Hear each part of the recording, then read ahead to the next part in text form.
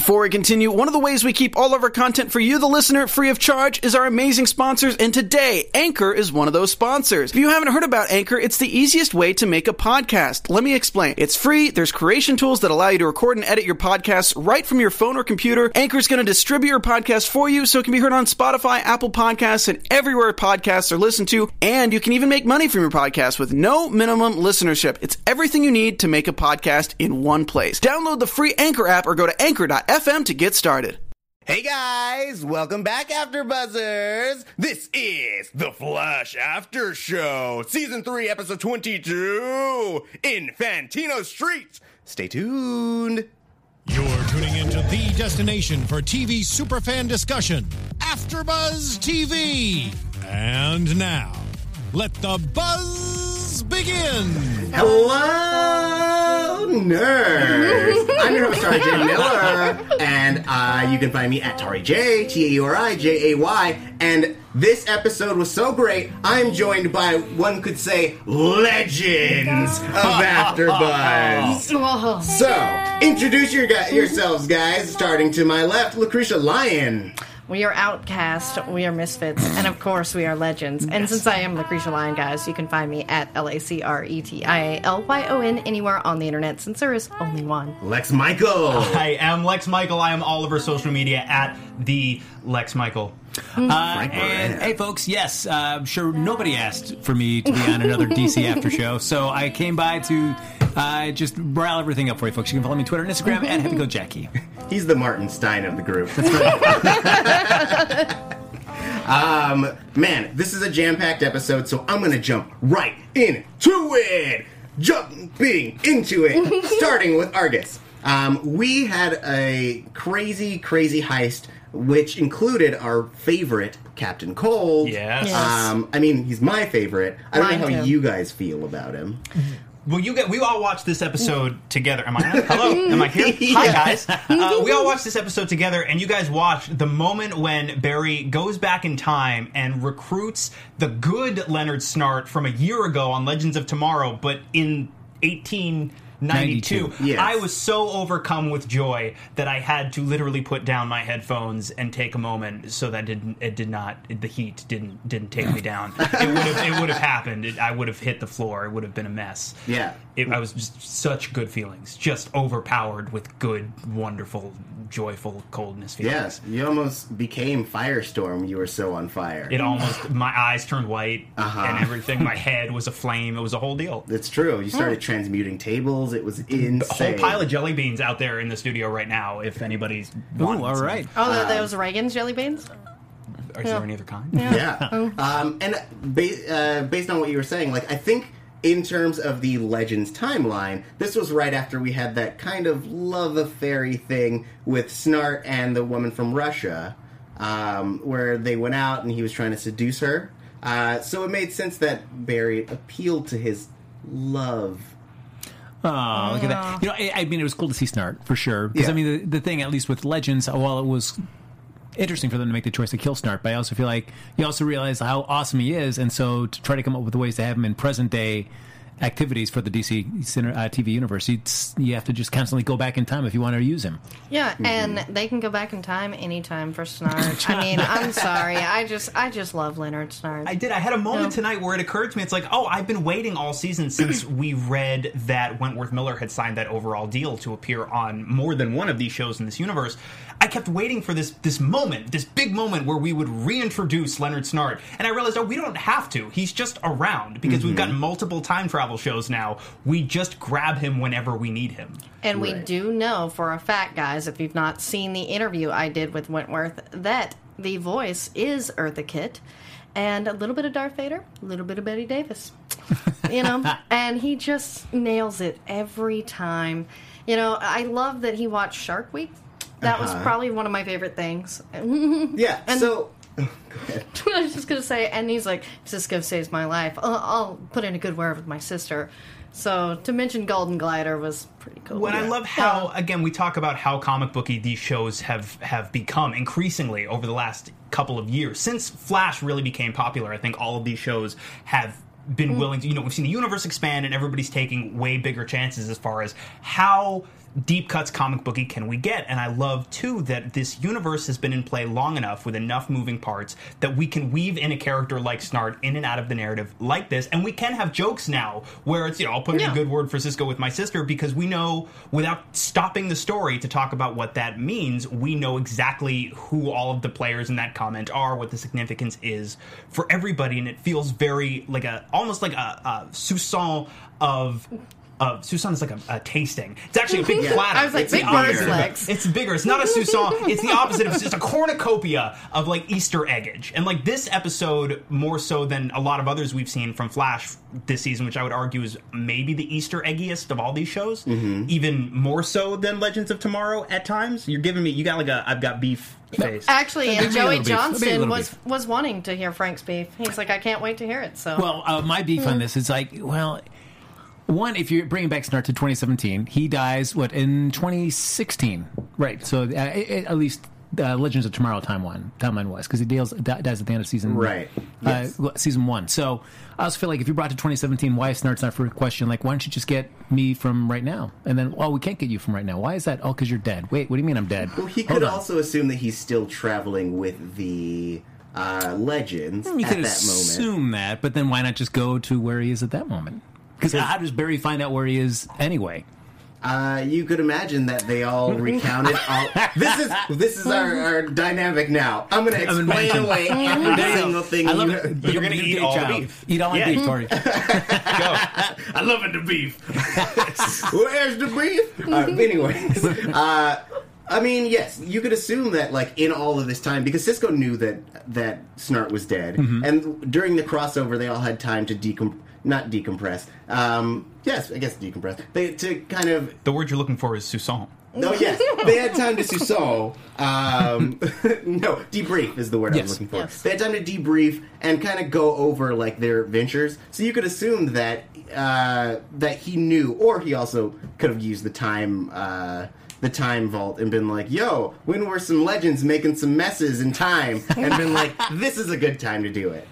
Yeah, there's definitely a scene that was cut for time tonight wherein Barry Allen just looks Snart dead in the eye and goes, I'm definitely not recruiting you now because you're dead later. And Snart takes a pause and goes, tight. But it was too much. It was like, we're laboring the point. We're like 2 minutes over, so we got to cut something, and that scene had to go. Yeah, they needed to keep it tight.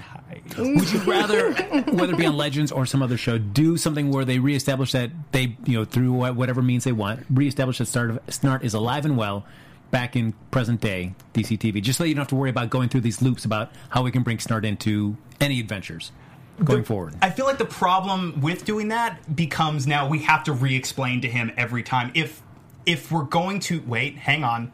Let's answer the question. So if we're not going to reintroduce a definitive, this is our like hero Snart, essentially, into the main timeline, the problem that arises is every time you recruit Snart, you then have to come up with a different way to dance around why you just pulled him out of the timeline from X place. You essentially have to have the conversation we're having every single time you bring him back. Right. And you could do it, but after a while... Yeah, you just want to have him just like come up through some way. We bring him, we restore him, and he's alive and well, and now he's just living his life in 2017. I could accept that just because I love Snart. Yes. But Shara Brock brings up a good point. She found it weird that Snart was almost the moral compass for Barry in this episode.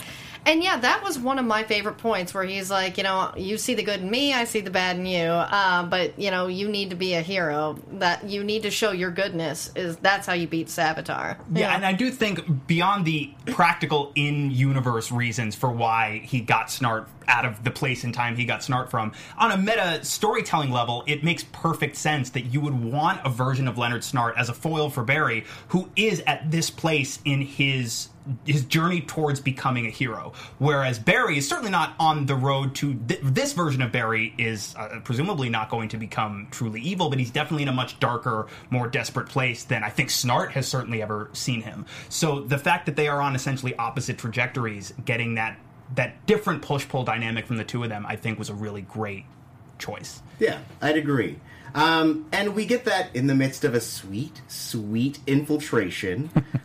So many Easter eggs. Yes, so throughout this, we get the Suicide Squad piece, we get Grodd. Cheetah is in there? Yeah. Oh, yeah.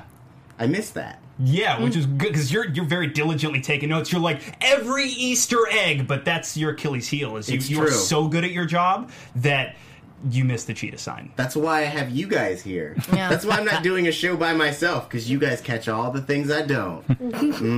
We're both your heels, Tari. Oh. We're, I can be your heel, baby.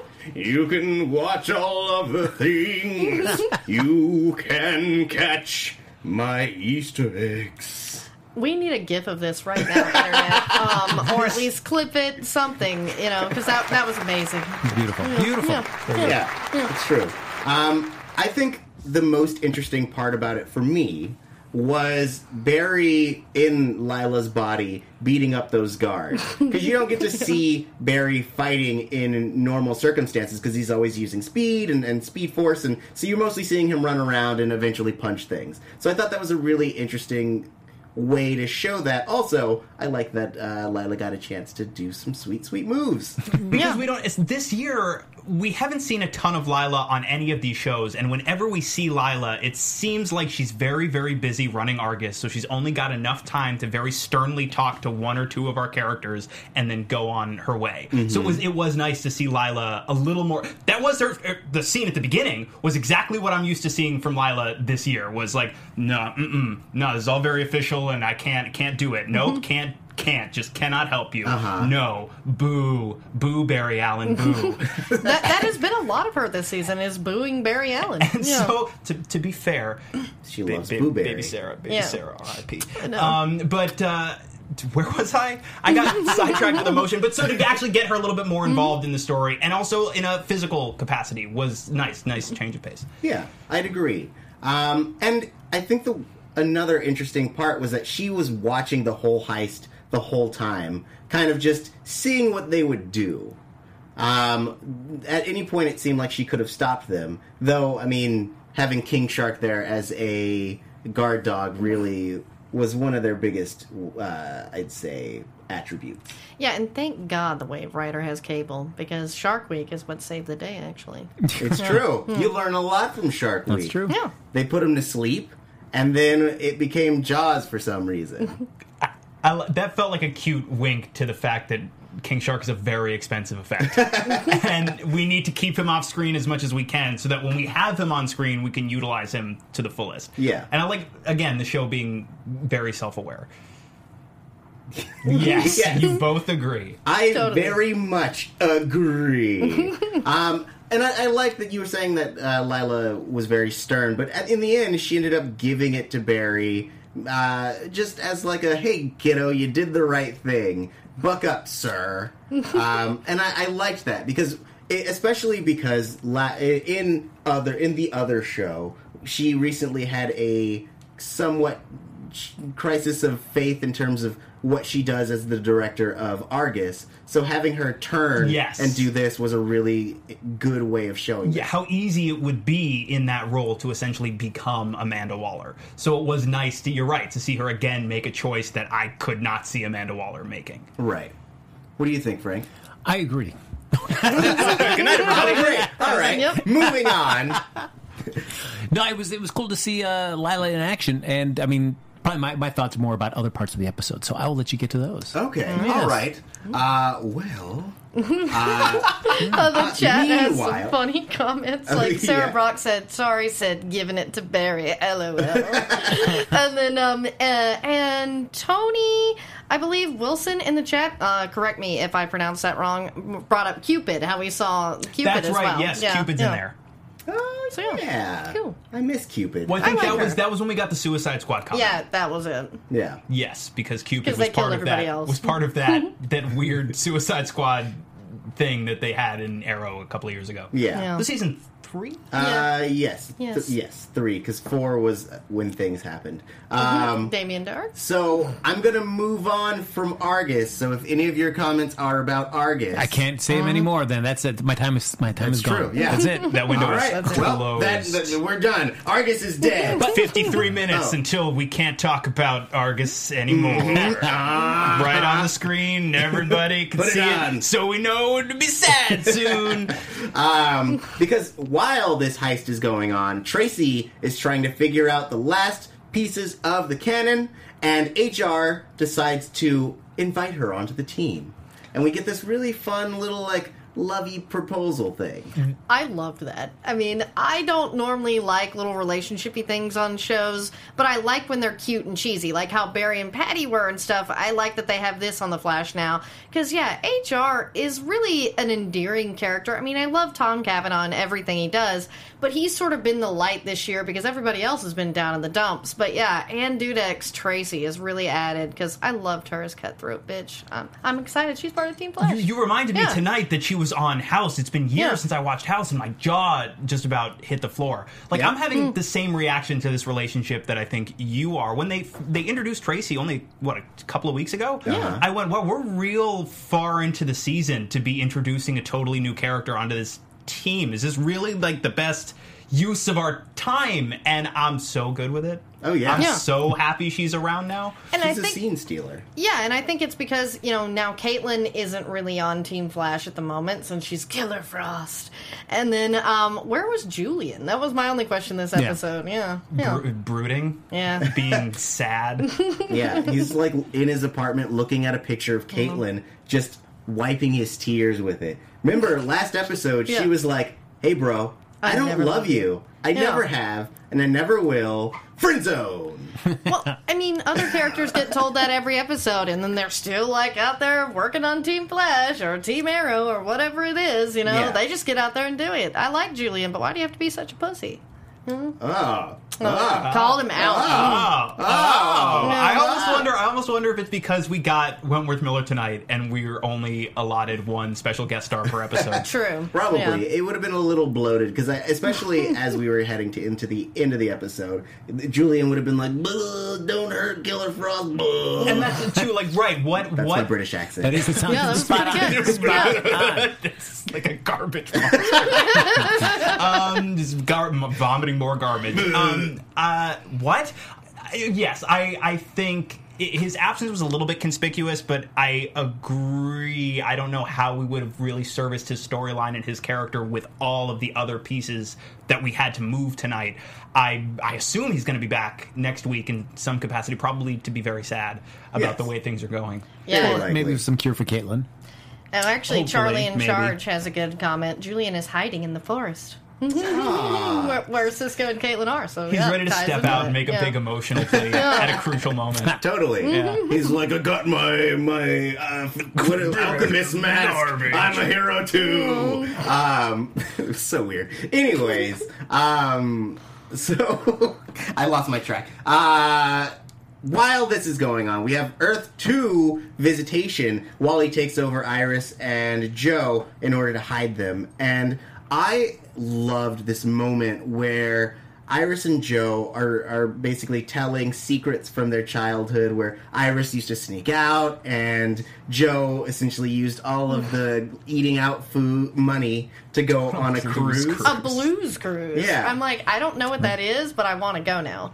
It's a cruise. It's exactly I mean, what I it can sounds like. assume what it is, but it's just like, what is it like? Just everybody's sad. Yeah. Yeah. That's it. Pretty I mean- much. And Blue Man Group is there. Yeah, that's what I was assuming is like, some blues musicians, but is it like, all inclusive, like a cruise, or is it more just like a booze cruise? But he said it was like 3 days, I gotta know the logistics before deciding. Also, the ship is powered by people blowing out the back of the ship. Yeah. And then they're like, I blew, and then I blew. And so, like, they just keep rotating. It's a really weird thing. Yeah.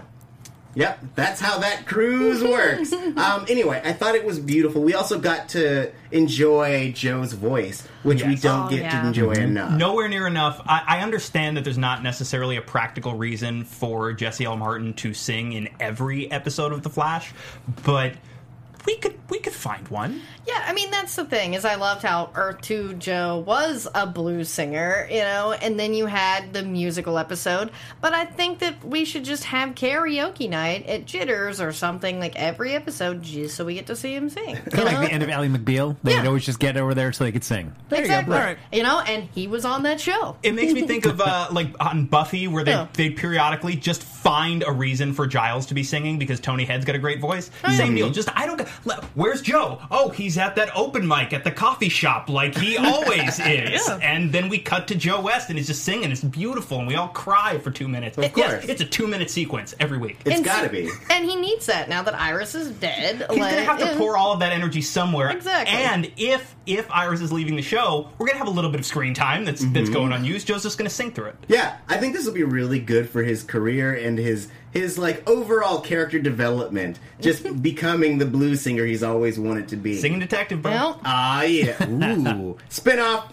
But okay, going back. I loved that scene because Blues and Blue. blues and we're still there, aren't we? Yep. No, we're still go on ahead. that boat. We're still You on that love it. 3-day cruise. So I love that scene because I feel like, although of course you know that the weight of Iris's potential impending loss is very heavy on Joe, I feel like the focus has been so much on Barry's relationship with Iris and Barry's relationship with his own sense of impending loss and feeling he has to do something about it.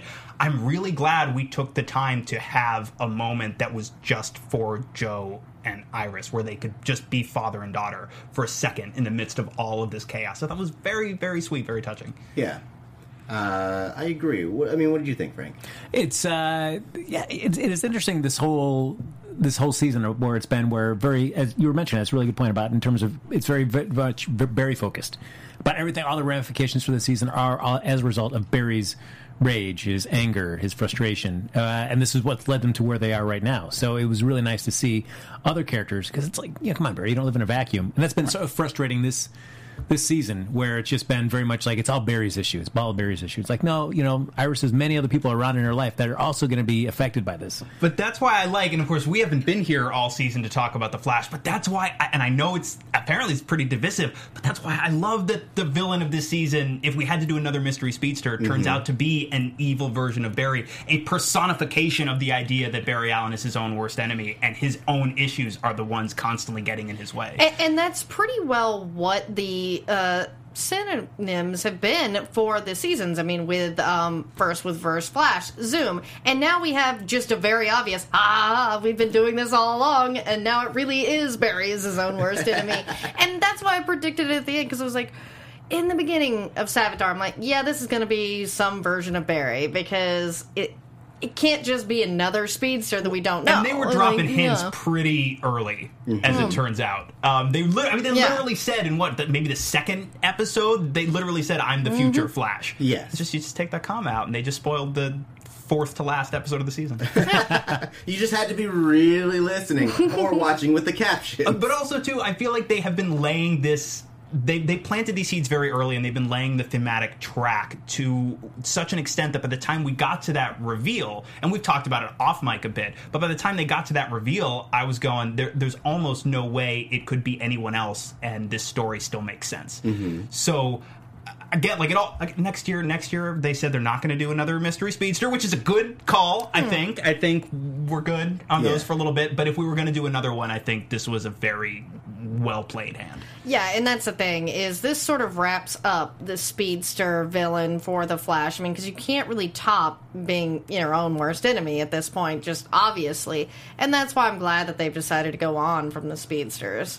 And if they can get back to more of Barry how he was in the last episode, when he has his memory wiped, and he doesn't have that kind of all that dark backstory. It's just lighter. Yes. He eternal sunshines himself. Yes. Yeah. To get more of those elements of Barry kind of leaking forward in season 4 would be really nice. What, you don't like sad, broody Barry? Man, broody a little Barry? of that goes a long way.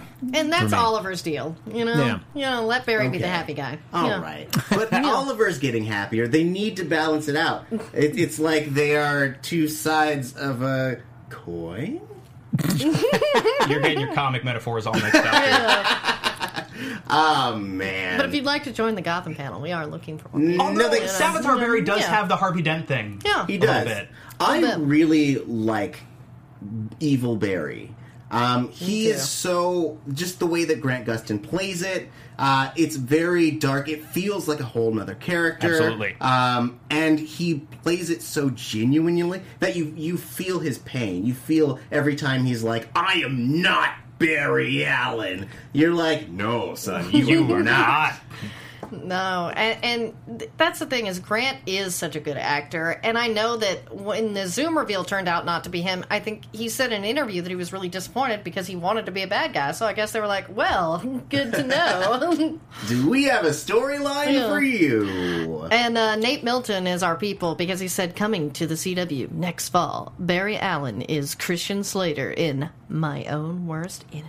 Oh, I don't get that joke. It was a random show from a few years ago starring Christian Slater. I would watch an hour long that was just Grant Gustin doing a Christian Slater impersonation, just solely for that.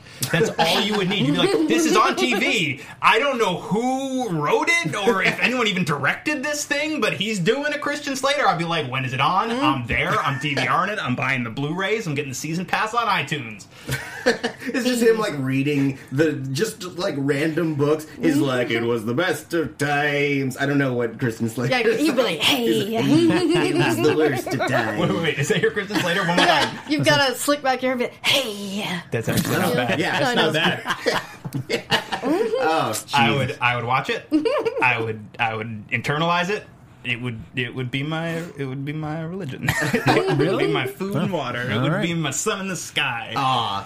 You know what keeps our resources going? People going to iTunes and subscribing, and also leaving comments, making sure you hit that sweet, sweet star button. Ooh, 5 stars really keeps these lights on, food in our bellies and our mouths, in not that order.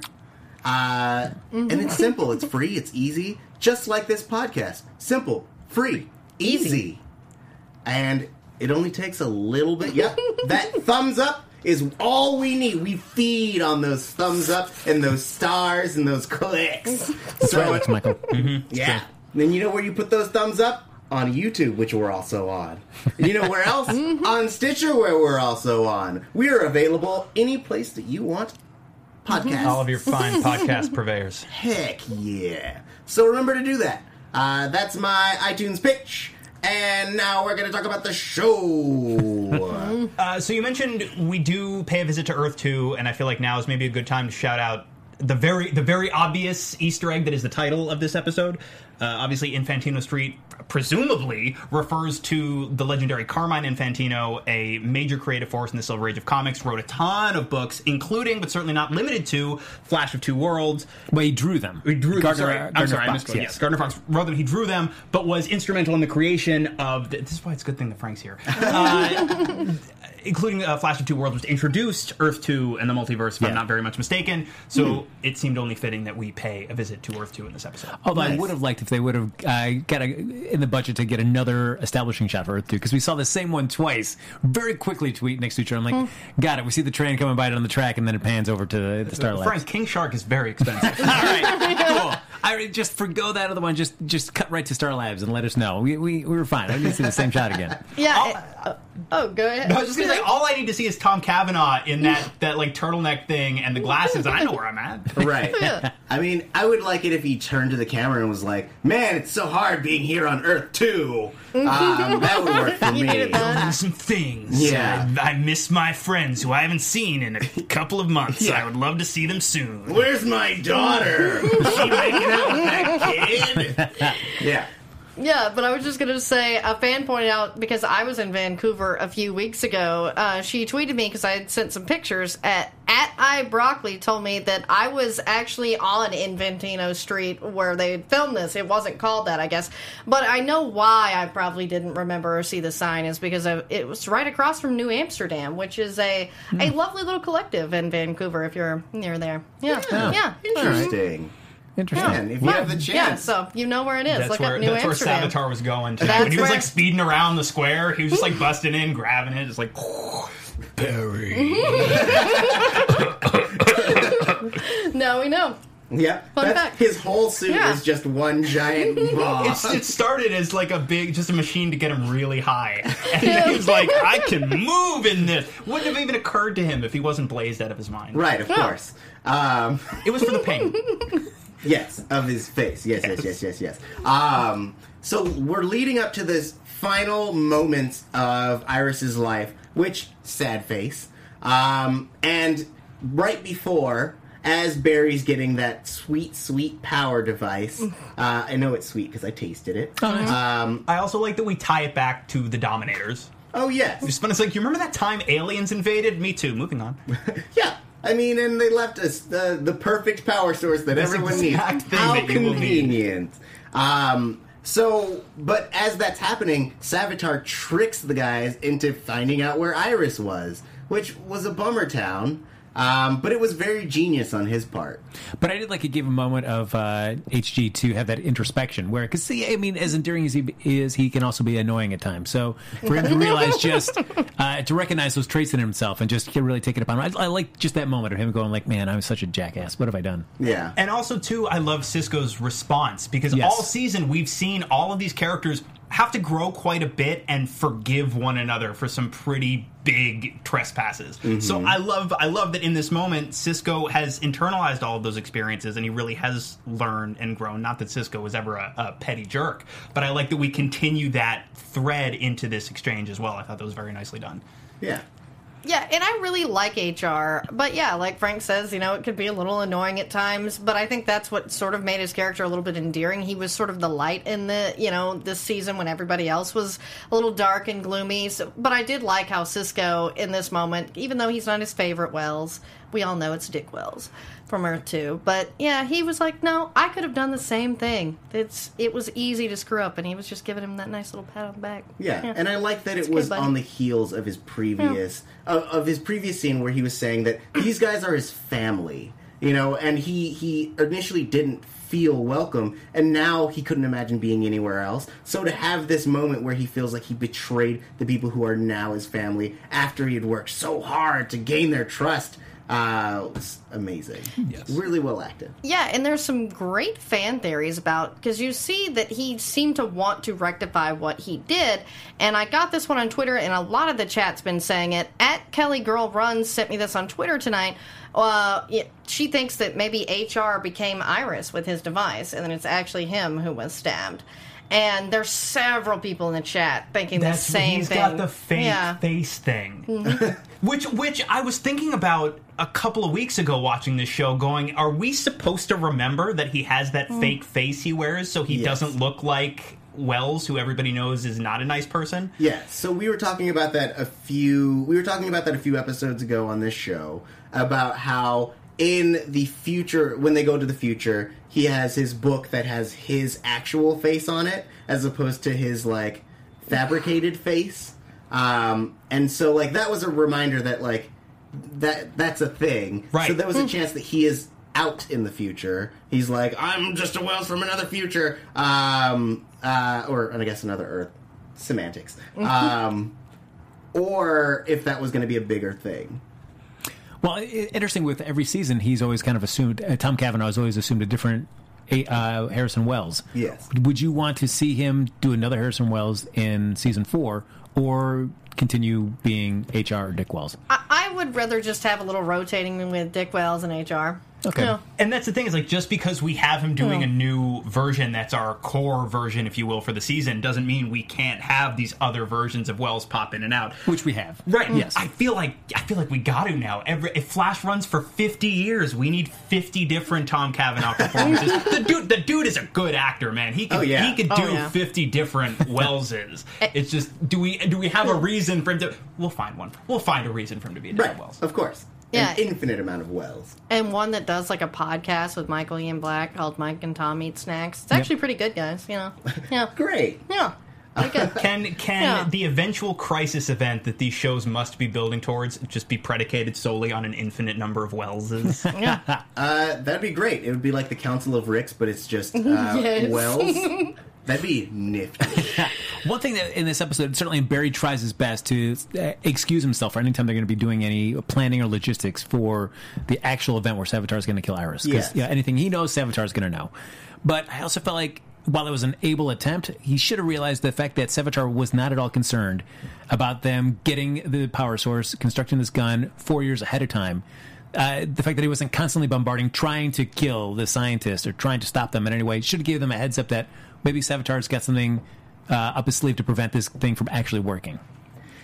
Yes. So I was thinking about that as well, because we get this scene where Barry, I guess, or Savitar, he plainly states, no gun is going to stop me. And so, like, you assume he has this other plan, but you could also assume that the team doesn't know that he's not worried, because Caitlin Frost has come in and tried to kill not Tanya, Tracy. She's tried to kill Tracy before, so in their mind he might just be like plotting and scheming as opposed to like not worrying about it. Yeah, but I also feel like, I mean, he was in early enough trying to get our scientist friend on board, building her gun 4 years ahead of time, that just from that moment, that, I mean, Savitar knew that the whole deal was up. So, like, the fact that they should have known at that time that he knows everything that they've got planned, and even if he doesn't know the specific details, if he's not concerned about it, then that should be a red flag for the team. That he knows it's not going to be an issue. Well, like, we were talking briefly before we got into the studio about, I mean, it's really easy to get into the weeds on the time travel stuff, but we were talking about how as long as Savitar continues to exist, that should be a pretty big red flag for the team that they did not ultimately succeed. And two, it is on Infantino Street, so you definitely get into the weeds there. Man.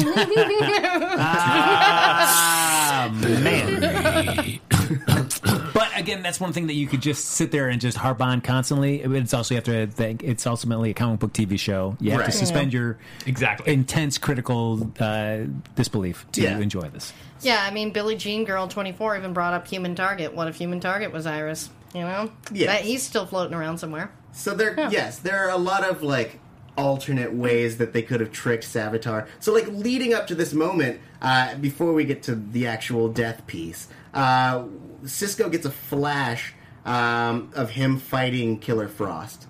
And so now he's kind of heading out to his potential doom. So I like that little through line has kind of carried on, I think, since the second season when he first got his flash of them fighting, which I could be wrong about when that flash occurred. But correct me if I am. Wasn't it? I thought it was season 3, wasn't it? I didn't think it was that long ago. Yeah. Yeah, I think it was within the same season. Okay. Yeah. Maybe this season has just gone on really long. That I'm like, completely different. It was season 1. They do take these big hiatuses sometimes, and it feels sometimes like one season becomes 2.5 seasons. Yeah, I think I'm conflating the fact that he was very afraid of Killer Frost, or afraid of Caitlin after he met the original Killer Frost from Earth 2. So I might be putting those two things together. But either way, I like that fear is now realized. And we get the beginning of their fight, which could lead to him losing his hands based on the future that we've seen. Hopefully not, because the Vibe is a really cool character. I feel like the show not to be able to have those abilities for Cisco's would be a little lesser for it. And two, I like that Cisco has superpowers, because to me, Cisco has been one of the best characters since day one. Carlos does a great job at providing so much depth in the character, and it's nice to see someone like him have superpowers when usually they're just the tech guy. Yeah, and we did spend, and I don't begrudge Cisco his feelings, but we did spend a big chunk of time with Broody Cisco this year, and that's, while I accept Broody Cisco, certainly not my preferred brand of Cisco, so I can only imagine what losing his hands would do to the guy. That's not really something I'm too excited to see play out. I mean, he was pretty zen in the future. He was like, hey man, I just lost my hands, but, Barry, come along, let's tour the future. But I guess that was 8 years ahead. So if we have to sit there and watch like some of the next another 7 years, of sad Cisco. Well, again, if he goes to Santino Street, it's true. But anyway, this ultimately leads up to the final confrontation, where they use the the gun, and it doesn't work because Savitar has the Philosopher's Stone in his hands, which we find out is a calcified shard of Speed Force. And sure. I mean, yeah, why not? Yeah. That seems logical. That's science. Yeah. Yeah. Dave science. You know, he siphoned it all into the thing, and then now he's free to be free forever. Free forever. And I love that Savitar calls them on, like, I spent an eternity in this prison. You really think I didn't have a failsafe to make sure that exact thing wasn't going to happen again? Because I do feel like if that had worked, that would have been a little bit too easy. Yeah. And I bought that the team really did put all their chips on this one number. I totally buy it in context, and I buy that was their play. But I would have been just a little let down if it had been that easy. And I'm glad that Savitar not only points out that it's not that easy, but rubs their faces in it. Yeah. Speaking of rubbing their faces in it, here we go. Mystic Lightning is the one to bring this up. So if you're playing the drinking game at home, kids, Malcolm was fine with losing his hand. Was he fine with it? He sat in that crappy apartment with the with the scotch every night. I would argue Malcolm got that sweet metal hand, and he's like, if you're gonna lose a hand, at least get like a cool Sauron fist thing going. And, right. And B, didn't have superpowers. So like he was probably real bummed, but he didn't also have that additional level of bummedness that comes with losing your vibes. It's true. He didn't have powers. Just power. But yeah, so ultimately all of their efforts were fruitless, and Iris was murdered to death, unfortunately. As far as we know. As we just see her collapse, and everyone cries and sad music plays. Murder song, actually. Yes. Yeah. Murder Song, which was the song that we opened with, if I remember correctly, by Aurora. Look it up. It's sad. It sounds great. And that's where we leave off. I think I'm going to jump into predictions because we're running short on time. So you can wrap in your thoughts about it with your predictions. So yeah, in the next episode preview, we get Barry holding Iris. There's a scene where Barry is essentially standing in front of damaged machinery. And it's like, bad stuff happened. I mean, what do you guys think is going to happen in the next episode, which is our season finale? Well, it is nice that they use the transmorgifier in this episode, kind of to give the audience, if you wanted to go that route and have somebody else standing in for Iris, it's a nice little visual cue for the audience. Like, oh yeah, that is on the table. That is something that could be used. Yeah. Whoever may be taking her spot.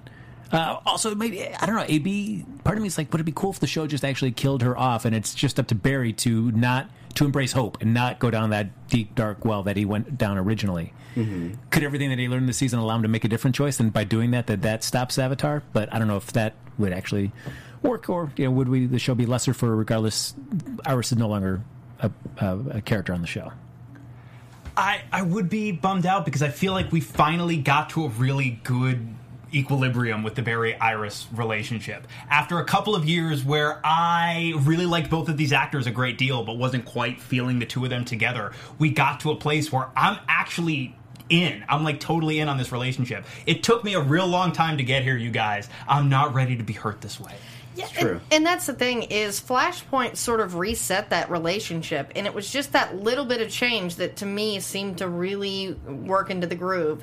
And to have it sort of end this way is really sad, but it is also, if she isn't dead, like, where do they go from there?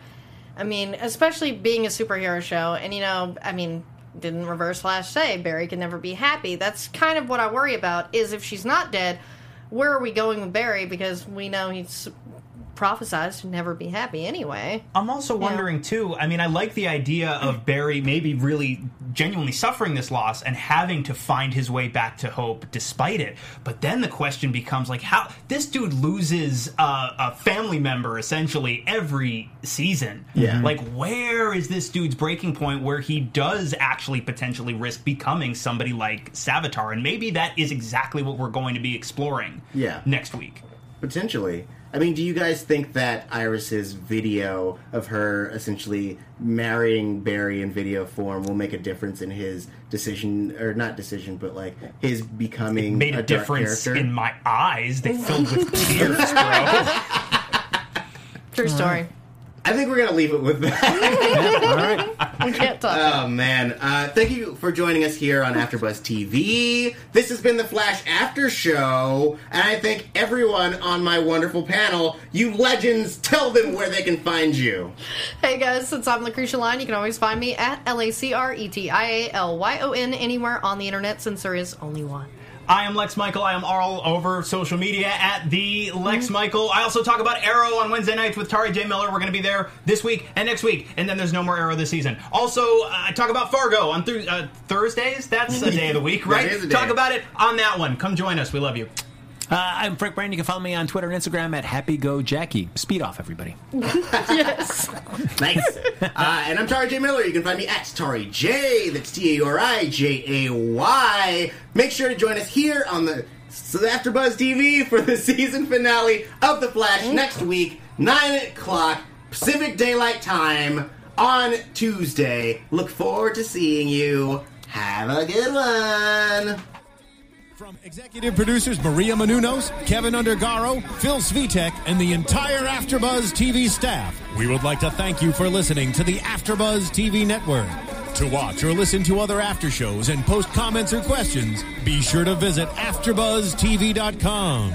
I'm Sir Richard Wentworth, and this has been a presentation of AfterBuzz TV.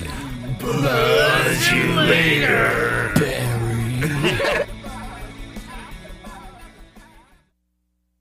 The views expressed herein are those of the hosts only and do not necessarily reflect the views of AfterBuzz TV or its owners or principals.